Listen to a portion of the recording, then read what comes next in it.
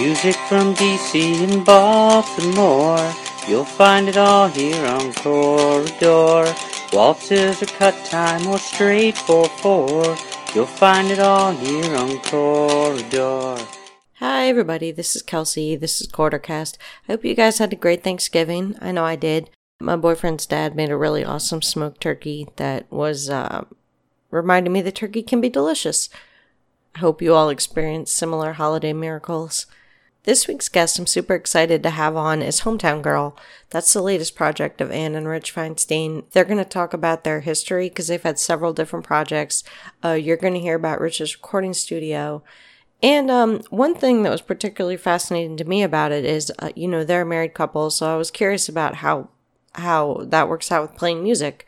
I love to see couples play music together. And we'll get to that in a second. A couple quick notes before we play the show. Santa Labrada has its final mixes in the bag, and we're ready to go on to mastering, so that is super, super exciting. We have our first show lined up when we come back from our hiatus in February, thanks to Double Motorcycle. That's a ways out, so, things can change. I'll give you guys a heads up as we get closer to that date, but it looks like we should be getting things moving again. If not in January, at least in February.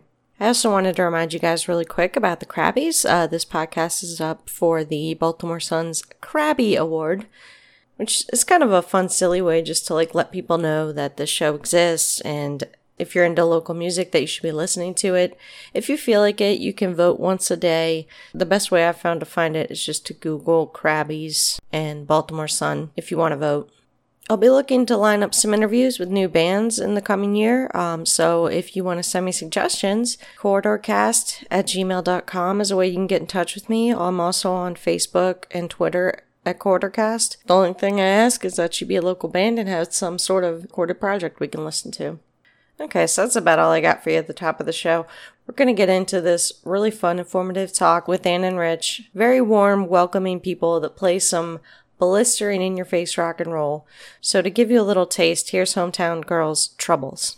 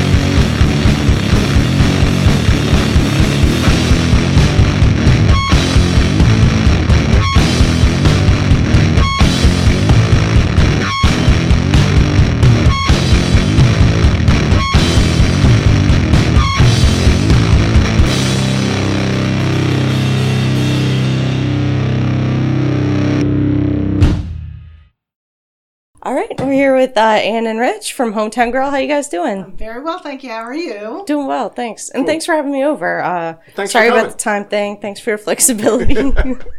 But I had you guys on because Hometown Girl has a new album, Witch, and I wanted to talk to you guys about that. So talk to me about the project. Like, you recorded it here at your home studio, right? Yeah. Yes. We started probably about a year ago when your typical EP, we want to get a bunch of songs together, and we started pre-production, writing the songs, kind of figuring them out, and then we recorded them once just to see what they sounded like.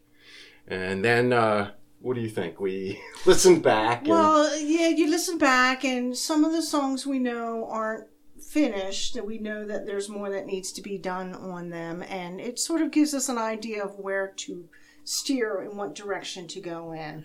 And then eventually we ended up recording them again, and the way we record them is kind of drums in one room and me and guitar and vocals separate in another room, and sometimes the phrasing and of the lyrics and whatnot, because of the separation, you can sort of figure out that you need to work on the lyrics a little bit more and the phrasing. And so then we ended up going on tour in May, and by the time we got home, we were so tight on a lot of these songs. It was just the perfect time to record them for the third time, final time, and that was the keeper. Yeah, nothing like a tour to get them tighter, I guess. Yeah. Absolutely. You get to play them every day for a while, and as soon as we got back, we had realized after watching some of the tour footage that we shot, they're definitely more upbeat because we've been playing them in front of crowds. Yes. And the tempos just went up. So we said, let's just do it like we've been doing it, and kind of use some of our live recordings as a template to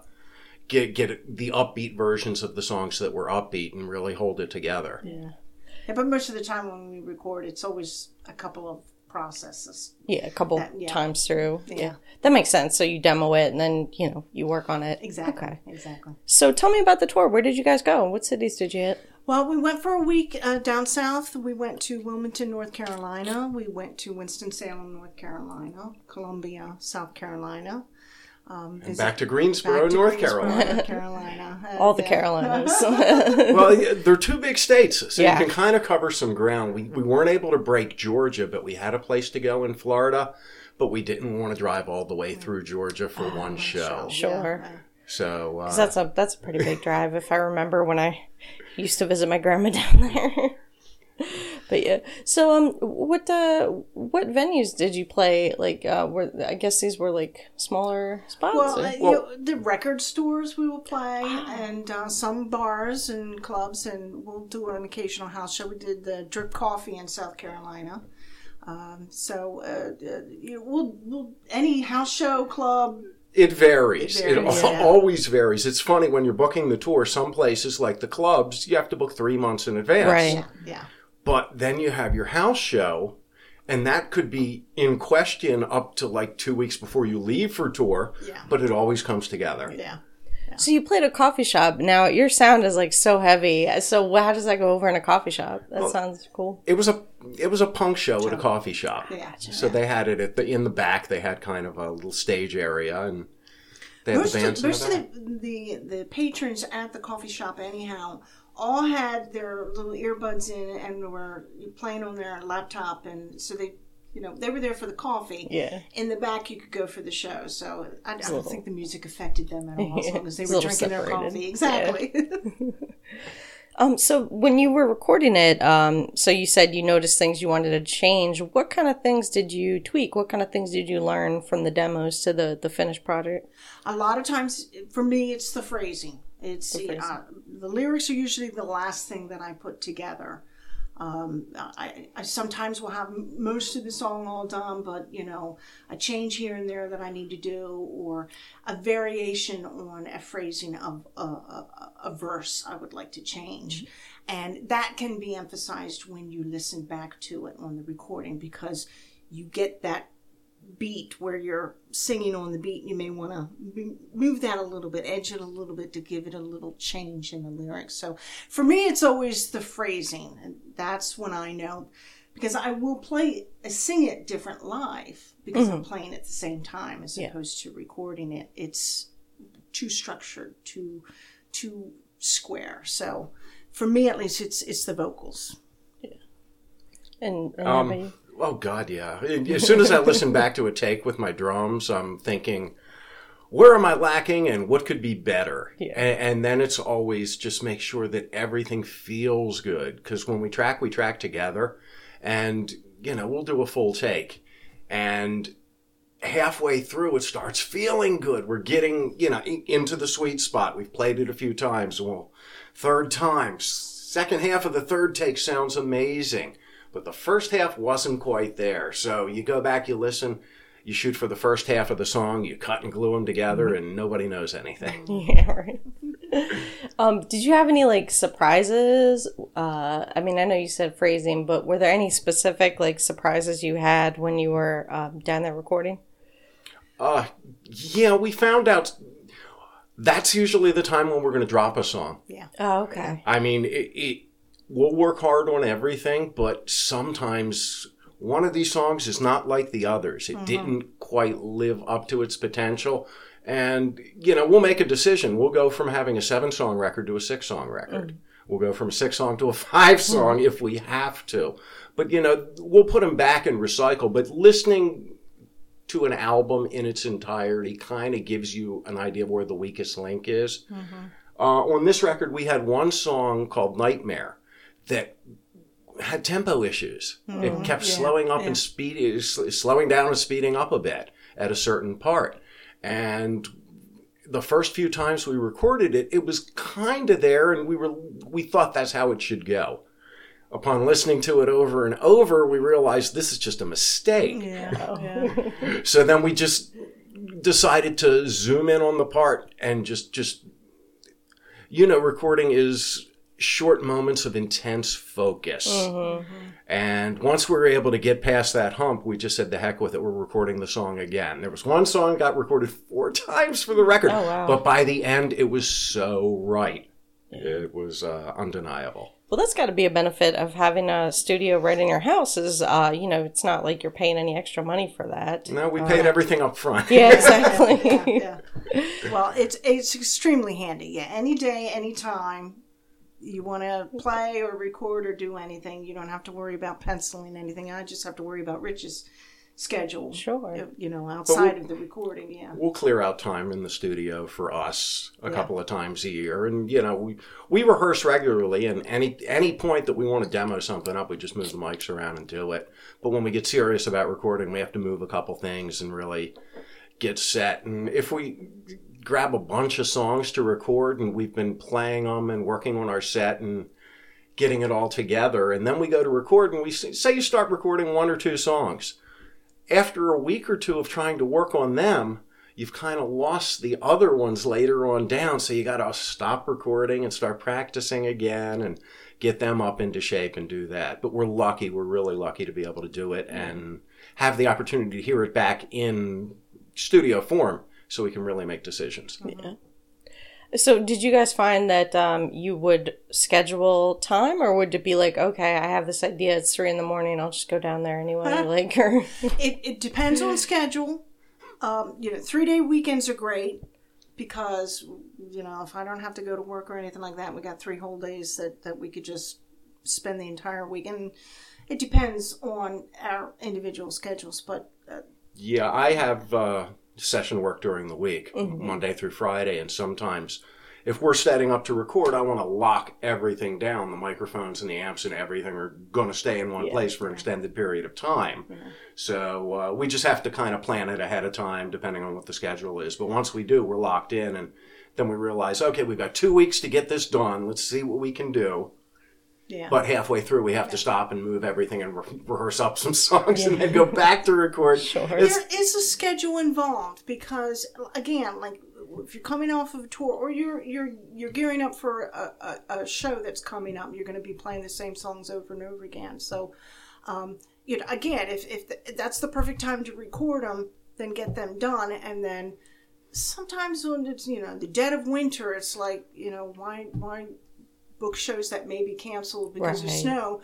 Let's just sit and write and just come up with some new stuff. So there are moments where we'll have scheduling, not quite scheduled, penciled in on a calendar or anything, but yeah, let's work on on writing, for the next couple of weeks until we have to worry about another show coming up, or let's worry about recording after a show, and we're really tight on the songs. So, yeah, there is some structure to it, but it's not as anal as yeah. everybody would think. Yeah. Well, I want to talk about the various projects you guys have been in over the years, but this seems like a good point to also talk about the studio. So how long have you had the studio? Oh, I started the studio here, Cone of Silence recording, in 2005, 2006. Oh, so it's been a while. Yeah. Okay. Yeah.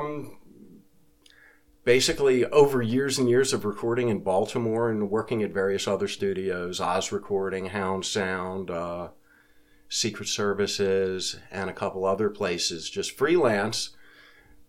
As computers came in and everything became affordable, I decided, let's just start something here and see where it goes.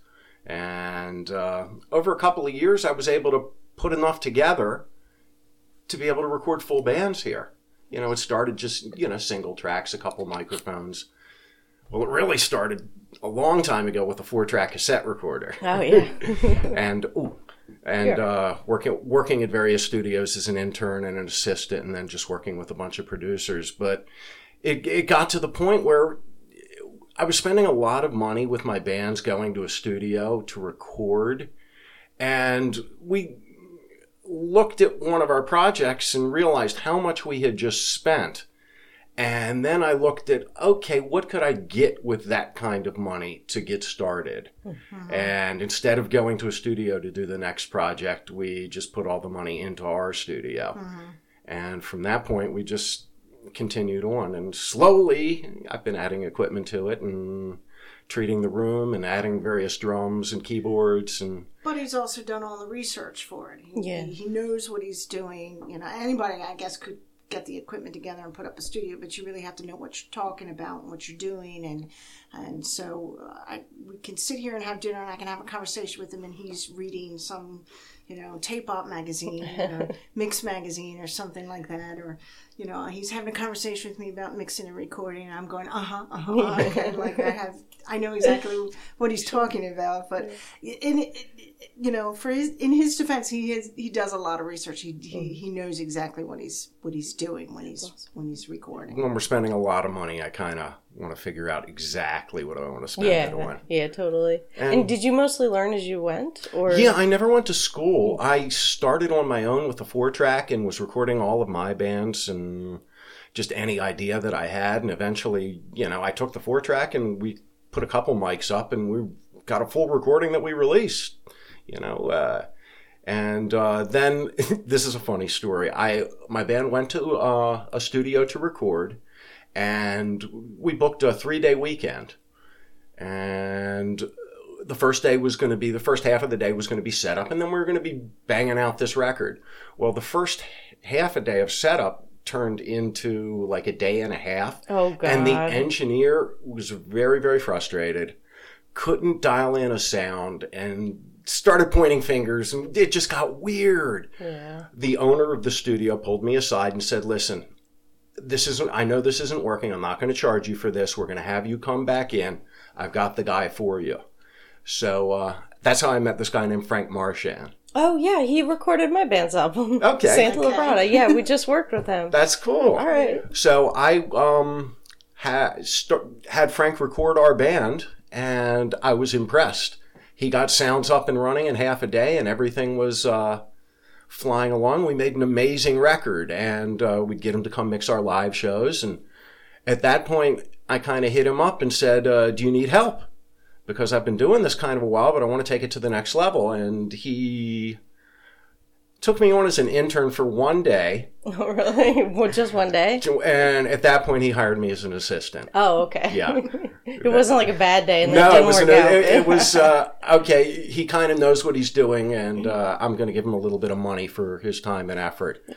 And I worked with him for a couple of years, just doing every project he was doing, the Almighty Senators and a whole bunch of other bands around here.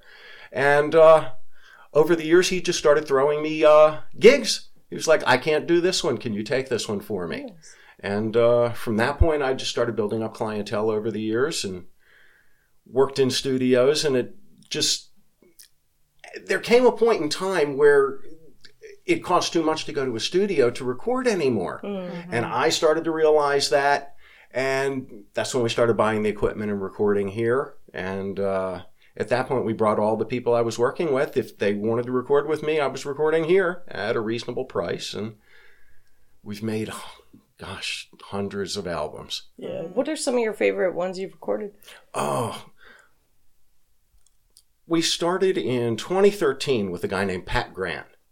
And I had made an album a couple of years ago with him before where me and Ann played on it. I played drums, Ann played bass. And he did guitar and vocals. He's a singer-songwriter kind of guy. Mm-hmm. And it was a neat record, but it didn't really represent him. Where the next record we came at, where we just wanted to go to left field. And we started doing a little bit of electronica in it, mixed with some acoustic guitar and songy things. And he's kind of like a classic Stones Who kind of guy. But if you put it through... Great bar band sometimes. If you put it through the weird grinder that my production will do sometimes, it came out really amazing. And he got a deal with Manta Ray Records, and he released on Manta Ray. And that was a multi-year project that just kept growing and growing. And we put a lot of time and effort into it. We worked really hard, and it's an amazing record. And it's wonderful to see the relationship grow between studio engineer and artist, because they learn a lot. Because Rich is always teaching, and there's always a lot of questions, and so it's great to see them always come prepared the next time. The next time they come, they've learned a little bit more. They know what to expect, and by the time they're done their album, their project or whatever, it's definitely a cooperation between both of them. It takes a team. Groups, yeah. Yeah, no, definitely. And there's such a give and take. Like, I mean, I don't know Frank very well, but by the time we were done with our recording session, it felt like we were friends, you know? Because, like, I felt like he understood what we were doing. And, you know, he was coaching me to do things. He offered little production tips. And it was a give and take that was really pretty amazing. A good studio engineer will tell you and help you instead of just pushing the button. And you know when you work with a good guy, because you'll come away feeling good. You've learned something, they've learned something, and you get an amazing product at the end. Yeah. So I mean, I guess you try to have that personal relationship. It sounds like, right? Yeah. Oh God, yeah. Where we're sitting right now at our kitchen table, every session starts at this table. Every session starts right at this table. We'll sit down, we'll discuss what's going on with your life, blah, blah, blah, blah, blah. Then we'll talk about what we're going to work on, and then we go and do the work. Yeah. But every session starts here, and we're just hanging because we're friends. Yeah. All right, I want to jump back to the bands, because you guys have played together for a really long time. I think I heard. So how did this all start? Walk me through it. How did Hometown Girls start? Yeah. I mean, take it back as far as you want to. Like, did you guys meet in bands or no? Okay. But let's go back to when we started playing together. Okay. Well, in all honesty, Rich played guitar since he's 11, 12 years old. And he and his buddy would get together on a Friday night and play guitar, and just all night long just drink beer, smoke a couple cigarettes, and play guitar. And they were looking for a bass player. And so they decided, well, let's teach Ann how to play bass, and she can jam. And many bass players are born that way. And I was like, and normally I was always hanging out with the girlfriend of the buddy or whatever. And after a while, there became a couple of different variations of buddies that would come over, and the girlfriends and I would go out and sit in the back or watch a movie or a TV or something like that. So eventually it was, all right, let's teach Ann how to play bass. And I went, oh, sure, what the hell? I mean, this can't last long. And that was 20 years ago, I think. So we started out doing guitar. Rich was on guitar and I was on bass. And what was the name of that project? Number. That was Number. Okay. That was the original project. It's spelled like number, but it's pronounced number. And so Rich played guitar and I played bass. And we were in that for about 5 years, 7 years? 9 years. 9 years. Wow. Oh my God. So that had a long run. fun. Yeah, but we started as a 4-piece. Yeah. And Then went on to, became a 3-piece after our other guitar player left. But we added keyboards at a time. No one was doing this in probably 2001. Yeah. We were running around with a keyboard, a MIDI sequencer, headphones for the drummer, so he could listen to a click, and we would all be in sync, so our keyboard parts on the songs would come through live. Oh, okay. Okay. So you had it on the, okay. I'm I see what lugging you're saying. literally a keyboard and 2 racks with me and pushing buttons in between songs just to make sure everything people works. would come up afterwards and say, "What is the drummer listening to? What band is he listening to when he's playing the music?" But it's a click track, just so that he knew on when, rhythm. we Where we all were in knew the when song. to come in, and then the keyboards would come in. And so Number was for 9 years. Yeah. And then after Number, we went to 2 different projects. The first one was called Herschel Hoover, and that's with our friend Herschel Hoover, who we were in Number with for the first. He was in Number for the first 3 years, and then he split, and we went to a 3-piece. Then when Number broke up, I've been playing guitar, bass, keyboards for years, my entire life. I never learned how to play drums. Oh, okay. So at that point, like, 15, 16 years ago, I said, okay, I'm going to get a drum kit. I'm going to start to play. So I stayed on bass, and Herschel was Hersch he did wrote the guitar. songs. It was his band, so to speak. And Would you write your parts, or would it be like, hey, play this? mainly he wrote everything, and we would contribute our parts to it. It was, Yeah, he was the main songwriter. We just helped kind of twist his songs into place. And, it wasn't wrote as in, say, Anne must play this. But if we Sure. start at a certain place, Yeah. that's always a good place to start. Yeah. Gotcha. And I would come up with a simple beat. And, I'm kind of learning how to play drums and Yeah.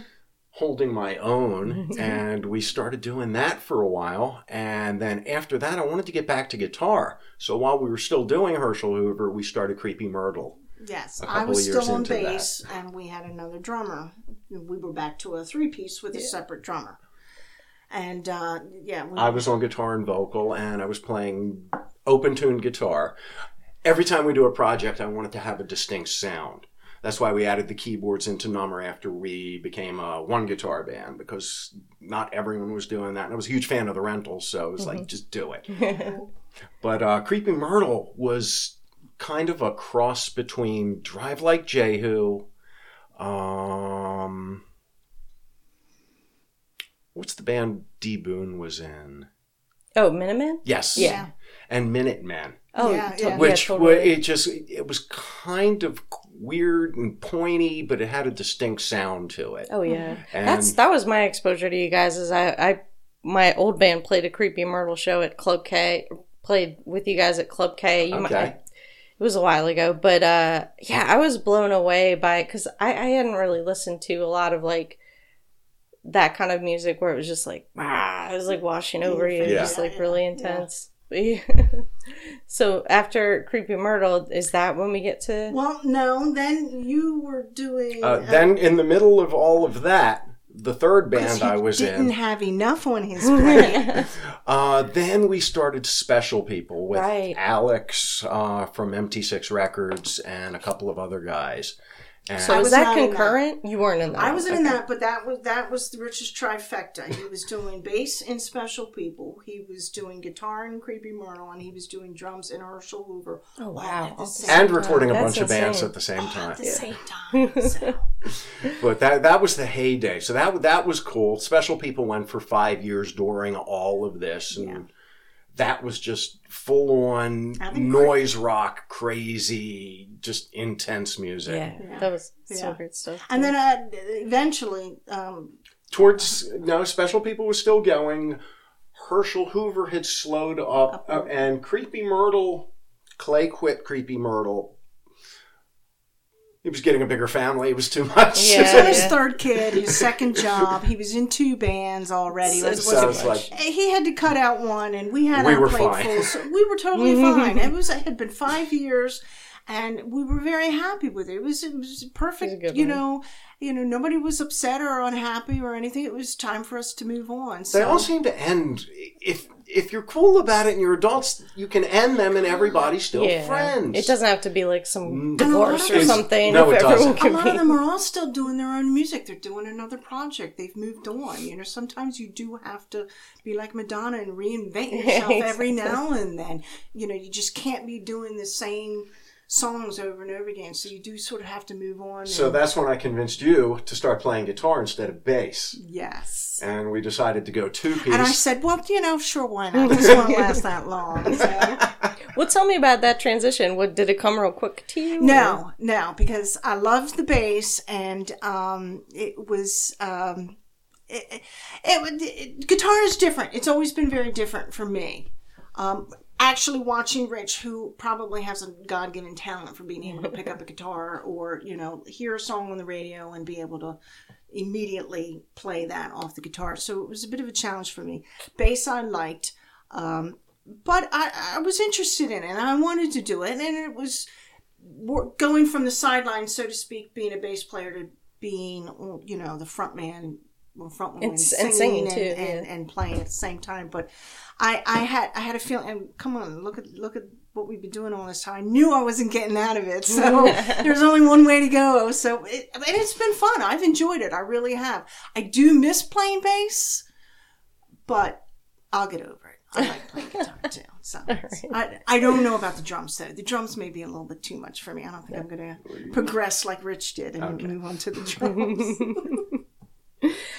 So I wanted to talk about the guitar, if we can nerd out about gear and stuff for a second, because it's so fucking evil in a good way. Like, I love the guitar on that stuff. So what are you playing? What does it go through?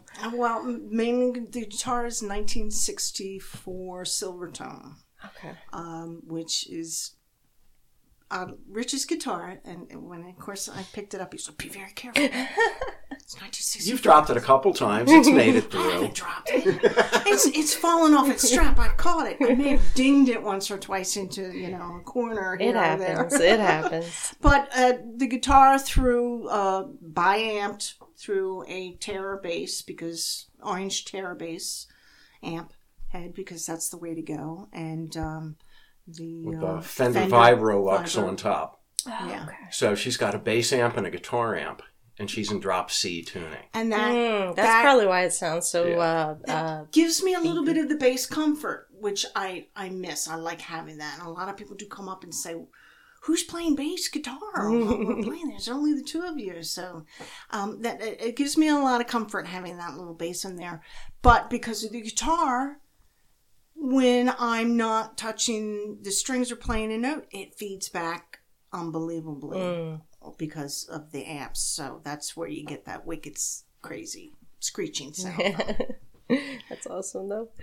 And I also wanted to ask you guys about playing together as a couple. So, at whatever level you're comfortable, talk to me about talk to me about having a musical relationship and how that works together. I think being in a band is sort of like always being in a marriage. You know, you do have highs and lows and good times and bad times, and sometimes it works and you stay married and you stay in the band, and sometimes divorce happens and sometimes you quit a band. So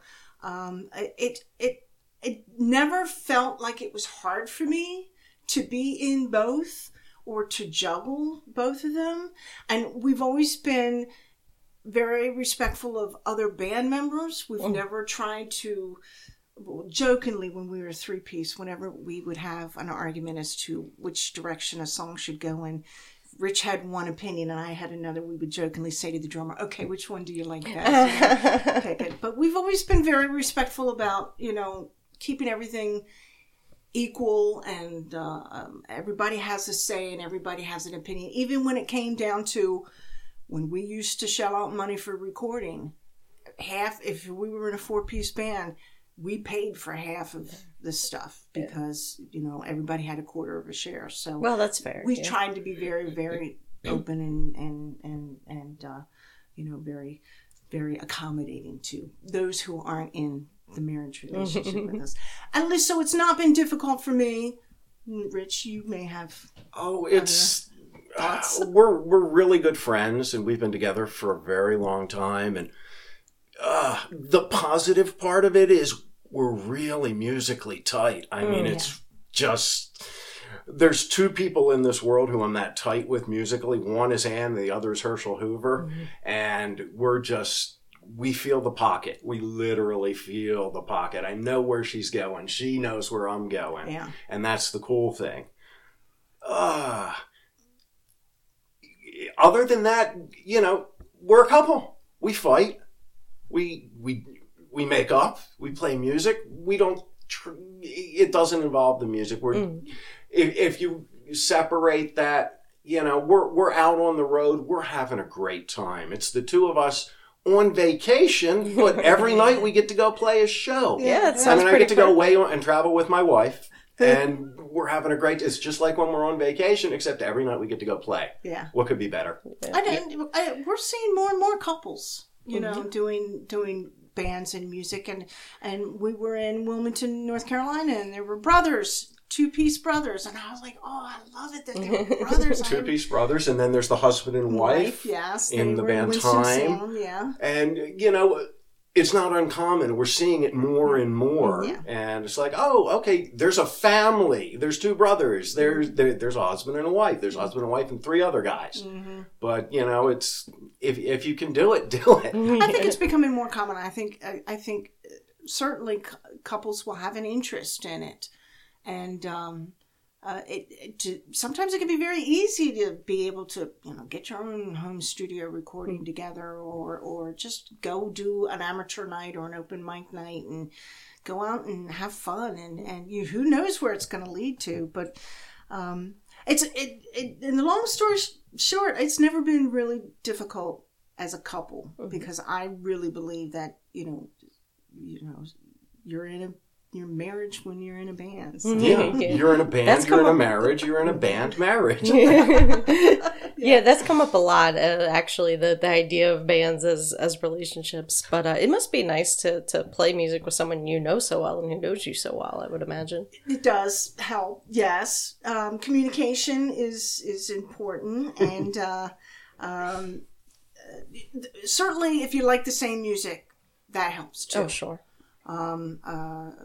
I don't know anybody that does separate music. The husband does one thing and the wife does another thing. I don't know. And it's usually all together in the same project. So what kind of influences inspire you guys? What bands do you listen to that come out in the music? Oh, we both love Sigur Rós. Oh, okay. And we go to see them religiously. Yeah. And they're always amazing. That's kind of surprising with how hard you guys play. And well, they're much more mellow. We're music fans. Yeah. Okay? So what we play is what we play. What we listen to is what we listen to. And it's weird because we've been listening to music our whole lives. Yeah. We've got these huge catalogs of music that we can pull from. Yeah. And now, you want to listen to something, boop, there it is. As a kid, I started out on classical piano. And my mother and father were huge classical fans of music. And so that's all you listened to? That's all I listened to was classical music. And my dad liked big bands or dance music and some jazz. So, and I'm the youngest of 12 kids. So oh my God. I had a huge amount of music that I listened to growing up. So musically, Rich had the talent for it. He had the God-given talent for playing music, and I was just, had a lot of music that I was exposed to growing up. And so Sigur Rós with the classical is why I kind of like it. It does have it has that feel, yeah, classical, feel to it. But we've turned each other on to growing up, listening to music, and sort of getting together. We've sort of meshed. And I was a metal kid. Yes. Sure. And Ann was an early HFS REM kind of person. Yeah. I And can see that working. She would just constantly play me all kinds of stuff, and I would just play her my stupid metal stuff. Yeah. And, we'd go to both kinds of concerts. Yeah. And as time went on, we both found we liked certain things. we went nuts for Sonic Youth. Sonic Youth. Yeah. We saw Sonic Youth. It was 95 or 96 Lollapalooza. Yeah. And we'd been aware of them for a while and listened to them, but until you see them and it overtakes you, it's like, oh, the light went off in my head. And that right around then is when we started Number. Yes. Or not long after Exactly. that. Yeah. That was the propelling point. Yeah, pretty much. Yeah, Sonic Youth is one of those bands that I'm upset I wasn't able to see. Like, but yeah, that for a while there, it was like every single time they would come around. We've probably seen them 10 times, yeah. Exactly. And And Thurston after that, too. Yeah. Then from there, we kind of moved on and totally got into the Flaming Lips. okay. Now, I had found out about the Flaming Lips, Jelly back then and even some stuff before that, but they kind of went to the wayside. And then the Soft Bulletin came out. And I was just blown away by the Soft Bulletin. And we got to see them at a little club down in Fells Point called Fletcher's. Oh, wow. I mean, It's hard to imagine them in a club. 150 people and the Flaming Lips on stage. Yeah. And then we jumped on that bandwagon for a while, and we just kept seeing them all the time. And then we kind of moved on to Sigur Rós, and now we're stuck on Father John Misty. Misty, Oh, yeah, okay. yeah. Well, we had a couple of Dowdy in there. And His Soul Coffee. Muse and yeah. I haven't spent a lot of time with Father John Misty. I'll have to pull some of that up, but... It's kind of like post-California folk sound. But he's too intelligent. That's it. I was impressed because it was an interesting record, but when we saw him live, and this is how I am, if your live show is better than your record, you win. You win hands down, because that means you're doing it right. And he does not disappoint. The band he has built up over the years, we just saw him up in Philly a couple of months ago. Strings, horns, amazing. And, then there's, I'm a metal kid, so what do I want to play? I want to play Sabbath on the drums. I want to play Zeppelin on the drums. And, as far as keeping, Hometown Girl's kind of like this punk band that has these metal tendencies, but it's a punk band. So when you put Ann's guitar playing into the punk grinder, works perfectly. Yeah, and sometimes, it's hard for me to always, and people ask, what do you sound like, band you sound like. It's always so hard for me because there are little elements here and there. And sometimes with my vocals, you can't help but notice a little bit of Kim Gordon. Oh, absolutely. And it was never done intentionally. It was just how I kind of sounded. And when I tried to get off of that, because I never wanted to be, oh, she's that chick that sounds like Kim Gordon, and I never wanted to be like that. But when I tried to alter or change that a little, it never felt right. So it was always kind of moved back into. Well, you want it to be you, so if that happens to sound a little bit like Kim Gordon, then what are you gonna do? Yeah. But even when I played bass for a while there, it was everybody was, oh, Kim Gordon plays bass too. And I'm like, yes. She also plays bass, yes. Other people play bass too. Okay, Kim Gordon, yes. Yeah, but when we started cutting your vocal and you started doing a vocal, as a producer, my direction to you always was, sound like you don't care. And when you sound like you don't care, you sound like Kim Gordon. Yeah, no, that's true. That's a big element of her presentation. Okay, I need to ask this question. So, you were one of a dozen kids. So, how did you have the space to get into music? How did you find music? Well, we had a piano, so you had one in the house. Yeah, okay. and at our growing up, and did all your siblings play too? No, not all of them. The younger kids. There was usually 4 kids and then 5 kids and the last 3 kids, but the last 4 ended up playing piano, classical piano lessons. And it wasn't until I started dating Rich and he played guitar, I kind of got out of the piano thing. I think my parents sold the piano at some point. I didn't take it personally or anything like that. So I got out of playing music for a long time, and Rich was doing the guitar in other various bands, and even before Number, and so he's always had the music. And then again, so when he recruited me to play bass, that's when I had started picking up things, and I eventually ended up getting my own bass, and I'm still playing with Rich's guitar. I haven't moved to that stage yet where I want to. It's our guitar. I want to commit to my very own guitar. I'm not quite ready. I like yours, and I'm comfortable with that. So, but Rich, through the years, he's always had the music and the guitars, and that's where he picked up all that stuff from. And so how did you get started? You started playing at a young age? Yeah, I probably in 3rd or 4th grade started playing trumpet at school and learned how to read music and kind of got a little bit of idea of music theory. And all your friends played music too. Well, yeah. You hung around a lot of musician friends. It was all my band friends from school, and then all the kids in the neighborhood who played. I wanted a drum kit when I was a kid. I wanted a drum kit so bad. My mom would not get me a drum kit because it was too loud. Yeah. I got a guitar. And so you just cranked it up? Well, it was an acoustic. It was a half or 3/4 size acoustic. I'm 12 and I had little fingers, and I still have little fingers. But at that point, I just started banging on the guitar, and I knew how to read sheet music from studying band. So I was able to look at some things and try and figure it out, and got a couple of chord books and things like that. And then I started learning how to play everything off of records. Yeah. And learned all of that stuff. And what kind of records were you learning on? Oh, the very, very, very first song I ever learned on guitar was Swing Town by Steve Miller. I don't know if I know that one. I'll have to check it out. I think it's on Book of Dreams. Okay. Or yeah, I think you'd recognize it if you. Yeah, probably. Yeah, Steve he's definitely played a lot. So yeah. I was learning. At that point, it wasn't classic rock. I was learning how to play what was on the radio, and So as I got older, I found Van Halen. As soon as Van Halen happened, okay, now I need an electric guitar. Yeah. So I think it was for Hanukkah. I got Montgomery Ward's Les Paul copy and a little Univox amplifier. Nice. No fuzzbox yet. Didn't quite sound right. Not knowing it wasn't a fuzzbox, I thought I needed new pickups. I sold my trumpet for new pickups. Oh. And I put these DiMarzio pickups in, and that wasn't it. And then I got a little Big Muff.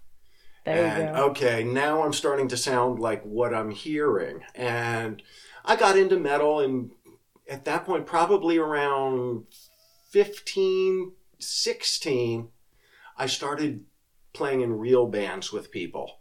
Before then, I played. There was in junior high, I played in the Blues Brothers band. The Blues Brother movie came out when I was a kid, and we did all the Blues Brothers songs. And I was a guitar player in the Blues Brothers band. Did you wear suits and all yes. that? Yes. Nice. Then I was in a band called the Autos. We were a Cars cover band. Wasn't Herschel Hoover in that band? Hirsch was in that with us. Was that your first band with him? Oh my God. No. Hirsch, my first band with Hirsch. Oh yeah, that's what I meant. Sorry. Yeah. We were kids. We'd known each other since we were like 12, 13. Oh, wow. So we grew up playing music together. He went to Peabody for piano, and he learned theory and all that stuff, and would basically come home, and I'd ask him questions about it, and he'd teach me theory. So I had almost a Peabody education. Secondhand. That's just as good. And then I started doing metal bands in the 80s. And did that for a while. Like Van Halen style metal? Sabbath, like hair metal. And, Judas Priest, Iron Maiden. Nice. And eventually into your crappy stuff. And we would just terrorize Baltimore. But when I was 16, I wanted to get into sound. I know there's sound guys. I've seen go to see bands, and it's like, what's the sound guy doing? That was kind of my not quite recording yet, but sound. There's like a mystery to them. Yeah. It's like they're working those knobs. What is going on back there? Exactly. So when I was 16, I found an ad in the paper. A band was looking for a sound man in South Baltimore. Okay, I'm 16. I lie and tell them I'm 18, and I go down. I get the job. Nice. I'm 16 years old, and I'm working in a place called Joe's Organic Bar, which was 8x10 before it was 8x10. Oh, so okay. And we were working there every other weekend with these bands, and it was a set of bands, and I was running sound when I was 16. And that was crazy. So I got kind of involved in that, and then I'm watching these guys playing. They can really play. I'm just dinking around. So then I had something to strive for. And then we kind of grew up and did the metal stuff. And after years of just playing, we eventually wrote our own music and met Frank Marchand and did our recording with that. But over time, that ended. And I was at the point where I was like, I want to have a stress-free band. Mm-hmm. So we're jamming with Hirsch at our old house in the front room. And it's like, let's get Ann on bass. This could be stress-free. We're all friends. I've known Hirsch since I was 12. And Ann's been doing great. And we got Hirsch's cousin to come play drums with us. And it was a family thing. Yeah. And it was like, okay, this is stress-free. So we ran that for a while. And then caught up with the story. And here we are with Hometown Girl. Yeah. That's awesome. But clearly, if you're, lying at the age of 16 to do sound, that was what you were born to do. Oh, That's definitely. what you're supposed to do. There's no way you can sit and have a desk job and put on a coat and tie and go to work every day. And you got to be doing sound or music for the rest of your life at that point. Yeah, you made the life out of it. That's pretty awesome. That's been a lifetime experience. Yeah. We've been building to here, and it's just now it's cool because we're older and we kind of have a little wisdom with it. Sure. We're not geniuses or anything, but the way the world has come since the 70s, 80s, 90s, 2000, it's 2017. Yeah. And you can still thrive. It's almost like the 60s again, where there's so much music being thrown at you that you won't know it unless you go see it for real. That's true. And people are starting to get that. Yeah. And when we go out and tour, we really see that because we're one or maybe two touring bands, and then there's one or two local bands. And the people who come to the shows are interested to see everybody. Yeah. They pay attention. Yeah. They made the effort to come out to see local music, yeah. And they're supporting it. And if you're going to come out on a Wednesday or Thursday night to a coffee shop and there's no alcohol involved and you're just there for the music, power to you. Yeah, exactly. Especially the fact that like a coffee shop would let a punk show go there. So there's an interest out there for these kinds of shows and music and so it's people are throwing and but it's cool to see people going to shows. Yeah. Because, in Baltimore, and you play around, you know what I mean, those dreaded Monday night shows or something like that, unless it's a well-promoted, good Monday night show. Sure. And that's kind of the thing we've learned over the years. We're selective on the shows we play. We don't say no to everybody. We don't say yes to everybody. Mm-hmm. But if it's a good show with a decent promoter and we feel we fit on the bill, we're on it. Mm-hmm. We've learned through experience that we're not going to go with an acoustic act or two acoustic. Yeah. I mean, just... That's not going to help anybody. No. But, when you get that call... So when you look into the gig, it's like, you don't want to be the guy to say no. But you don't want to be the only local band when there's five bands altogether. 4 of them are out of town. And you don't want to be the only local band and it's like Halloween night or Labor Day weekend or something like that. It's like, why are you even trying? It's not a good night to, have a show. So being selective makes sense. But at this point. So then we get to go out and tour a couple of times a year, and it's fun to tour because, you've played with touring bands. What happens with the touring band? Everyone wants to make sure the touring band's taken care of. Yeah. We're the touring band. Yay! And, you go out, you're cool, you make friends, you get to see bands every night. You get to see the coolest people. And from that, you just network it out and help them get some shows. You get some shows. And then we're all having fun. Do you guys have any particularly good tour stories? Jerome Avenue. Jerome Avenue was purely named after getting lost in Brooklyn or Harlem in New York. It was the Bronx. It was the Bronx. Okay. Okay, here's our crazy. Well, it's not even crazy. This is a married couple tour story. Okay, so this is going to get real. I'm driving. I'm navigating. Ann's navigating. And we're going to reading Boston. Glasses. Okay, and I am in my purse. I have 2 pairs of shades of glasses and glass cases and wallets and toll money and everything and phones, and I'm holding cords and chargers and everything in the phone. And I all right, what does MapQuest say? Where do we gotta go? All right, let me put my glasses on. long story short, we finally figured out it's easier for me to drive and Rich to navigate. But Rich was now here's the driving long at the story. time. I was navigating, and I'm driving. We're going we got lost to Boston. We don't know whose fault it was. Oh, we know exactly. It was my fault. Yes. I got off. When you go past the Holland Tunnel as you're heading north from New York, there's a ton of overpasses. Yeah. The navigation goes crazy as you go under them, and it starts to do the reroute. At one point, Ann's telling me, I know we're going to Boston. We're on 95. Okay, we're going to be on 95 for a little while. You have to get off here. The phone says to get off here. You have to get off here. Okay. All right, but We're on Jerome Avenue in the Bronx with, now it's going to take us a mile to drive through the Bronx to get back around to get back on 95. which was backed up anyhow. Oh, Okay. and then we got to Connecticut. So remember when Rich said he wanted a stress-free band? Well, then, at that point, we made the decision. Ann's going to drive because she's a safer driver. Like, No Okay. tickets. That's No important. tickets. She's Not going to good at this. And Rich is... I'm going to navigate because every Special People tour, I sat in the passenger seat and did nav. We never got lost. Yeah. So... And he has said, as soon as we set out on the highway, he's like, I'm the happiest person right now. I'm in the car. I'm listening to music. I'm navigating. And we're going to a place where we're going to play music. Life could not be any better than that. But other than that, the only other cool tour stories is always how to pack the van with all the equipment. We've got it down to the point where, everything has to fit. And then on top of that, you got to carry your clothes and luggage and whatever. And so packing the van has always been just one of those things. You got to get it just right. It's like And real life everyone's impressed Tetris. we can see out the back Pack, yeah. Oh, with a full drum kit. that's a sign of success, being Yeah. able to see on the back. That's another, teamwork effort is packing up the entire car with all the equipment and everything goes where it goes and there's It's Tetris. Yeah, exactly.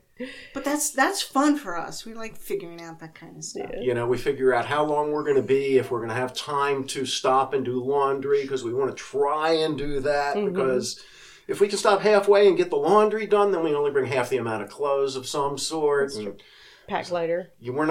we may play punk music, but we're not quite still punks. Doesn't mean you have to smell like you're like a crust punk. No, other than that, Baltimore is Smaltimore. Everywhere you go, you run into somebody Who knows somebody. or was in Baltimore, lived in Baltimore, or Virginia, or DC, or knows the place. And so for me, it's always fun being on tour because I always say that's Smaltimore for you. I was standing on the last tour. I'm standing out in front of the place we played in Greensboro, talking about the history of Club K with the band who came through a couple of years ago. Oh, really? Yeah. That's so wild. it's like, okay, is Club K still around? Yeah. Sorry, no. But there's Rest this, in this, peace. and this. Yes. Yeah. That's funny. What band was that? Just out of curiosity. No, Permanent Makeup. Permanent Makeup. Okay. They're from Florida. I don't think I know them, but this kind of touches on the next question I had for you. As we kind of wind things down. So you've been part of Baltimore music for so long. Talk to me about like how the scene has changed over time, and I'm sure part of that is just getting older yourselves. But Yeah. It's always been cyclical. I've watched it spin the circle quite a few times. And I've come to realize that it's generational. And as one generation moves out, the next comes in. It doesn't mean they're going to the same clubs that we're all going to.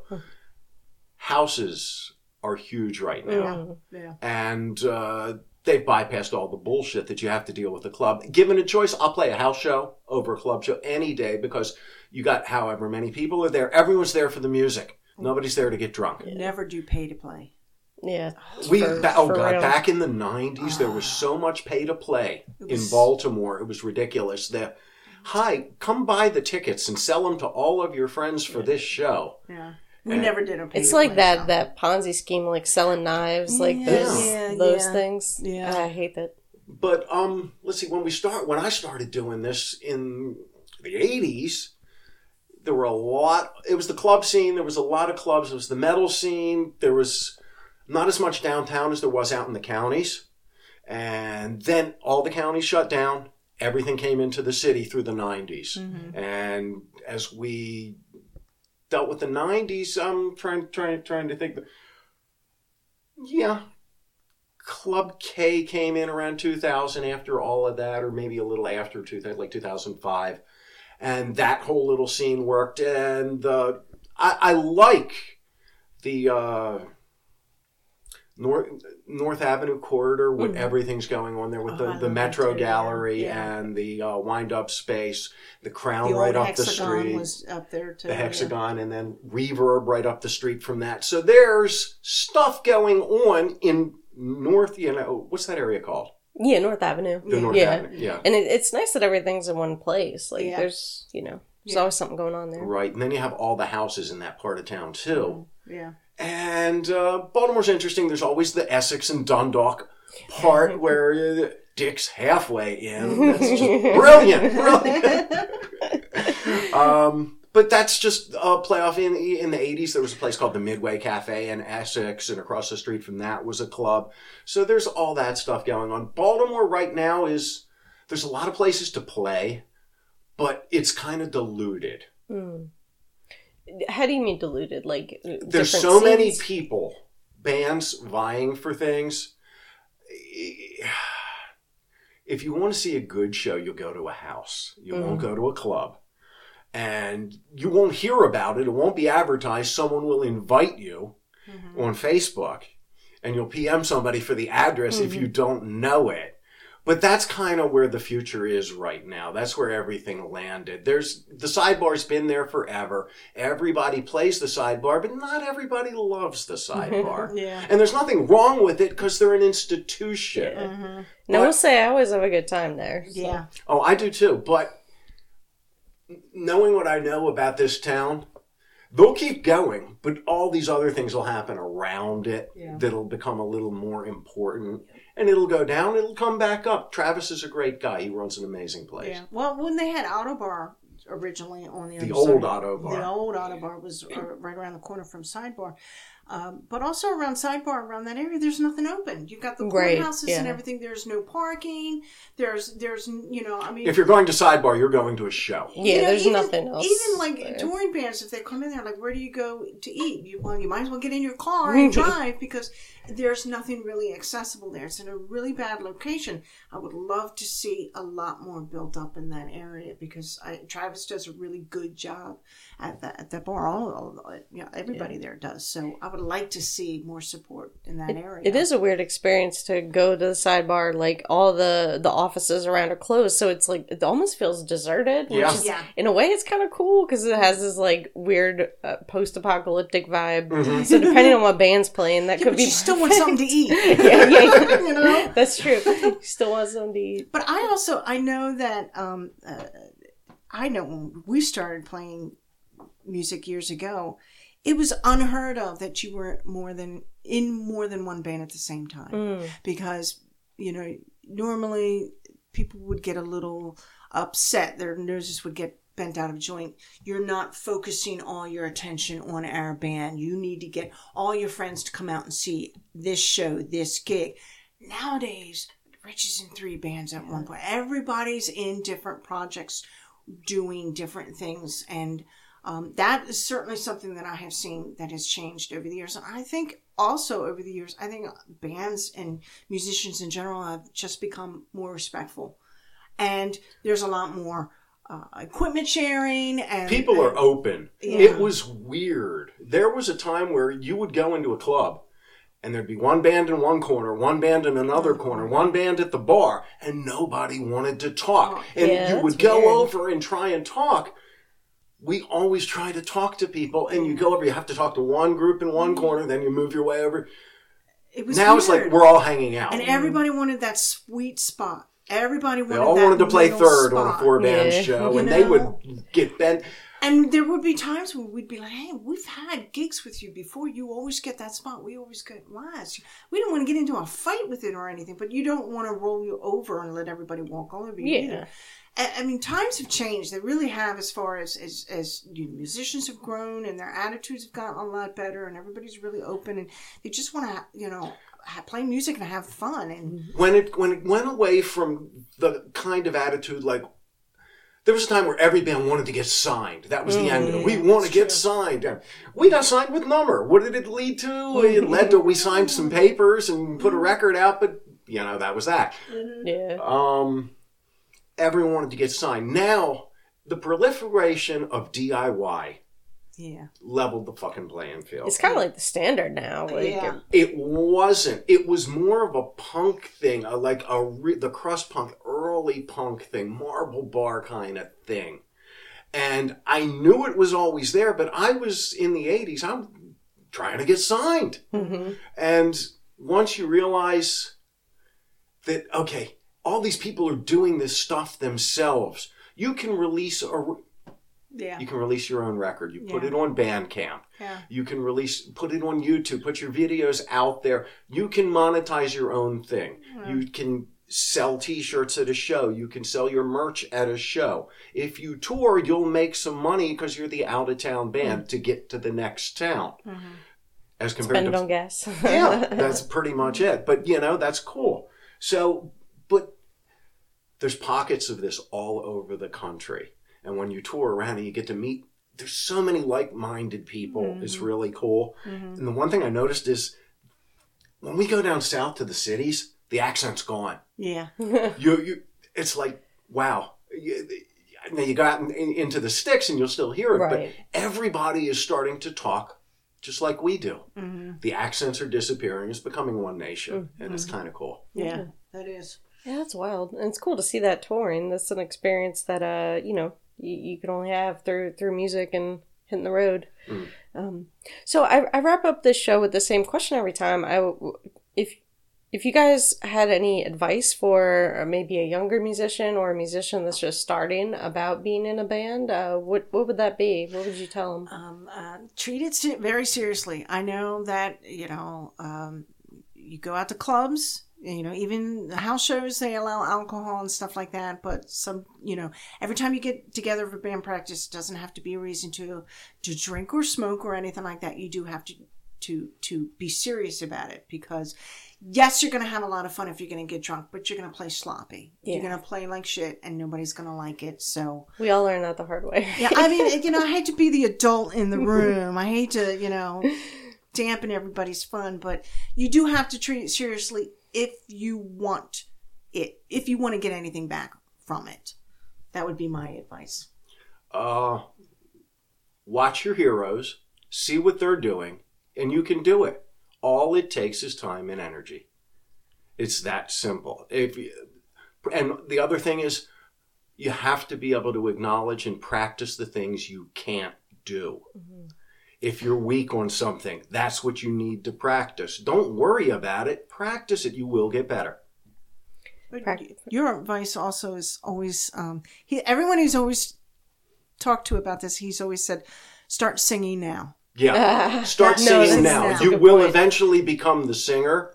Start singing now. Yeah. Get used to your voice. Start using it. It's a muscle. You got to use it. And read everything. He always tells everybody read whatever publications are out there. If you want to know something, look at YouTube. Yeah. These days, it's all there. If you want to learn how to record, there's a million videos. If you want to learn what microphone to put on a guitar amp, there's a million videos.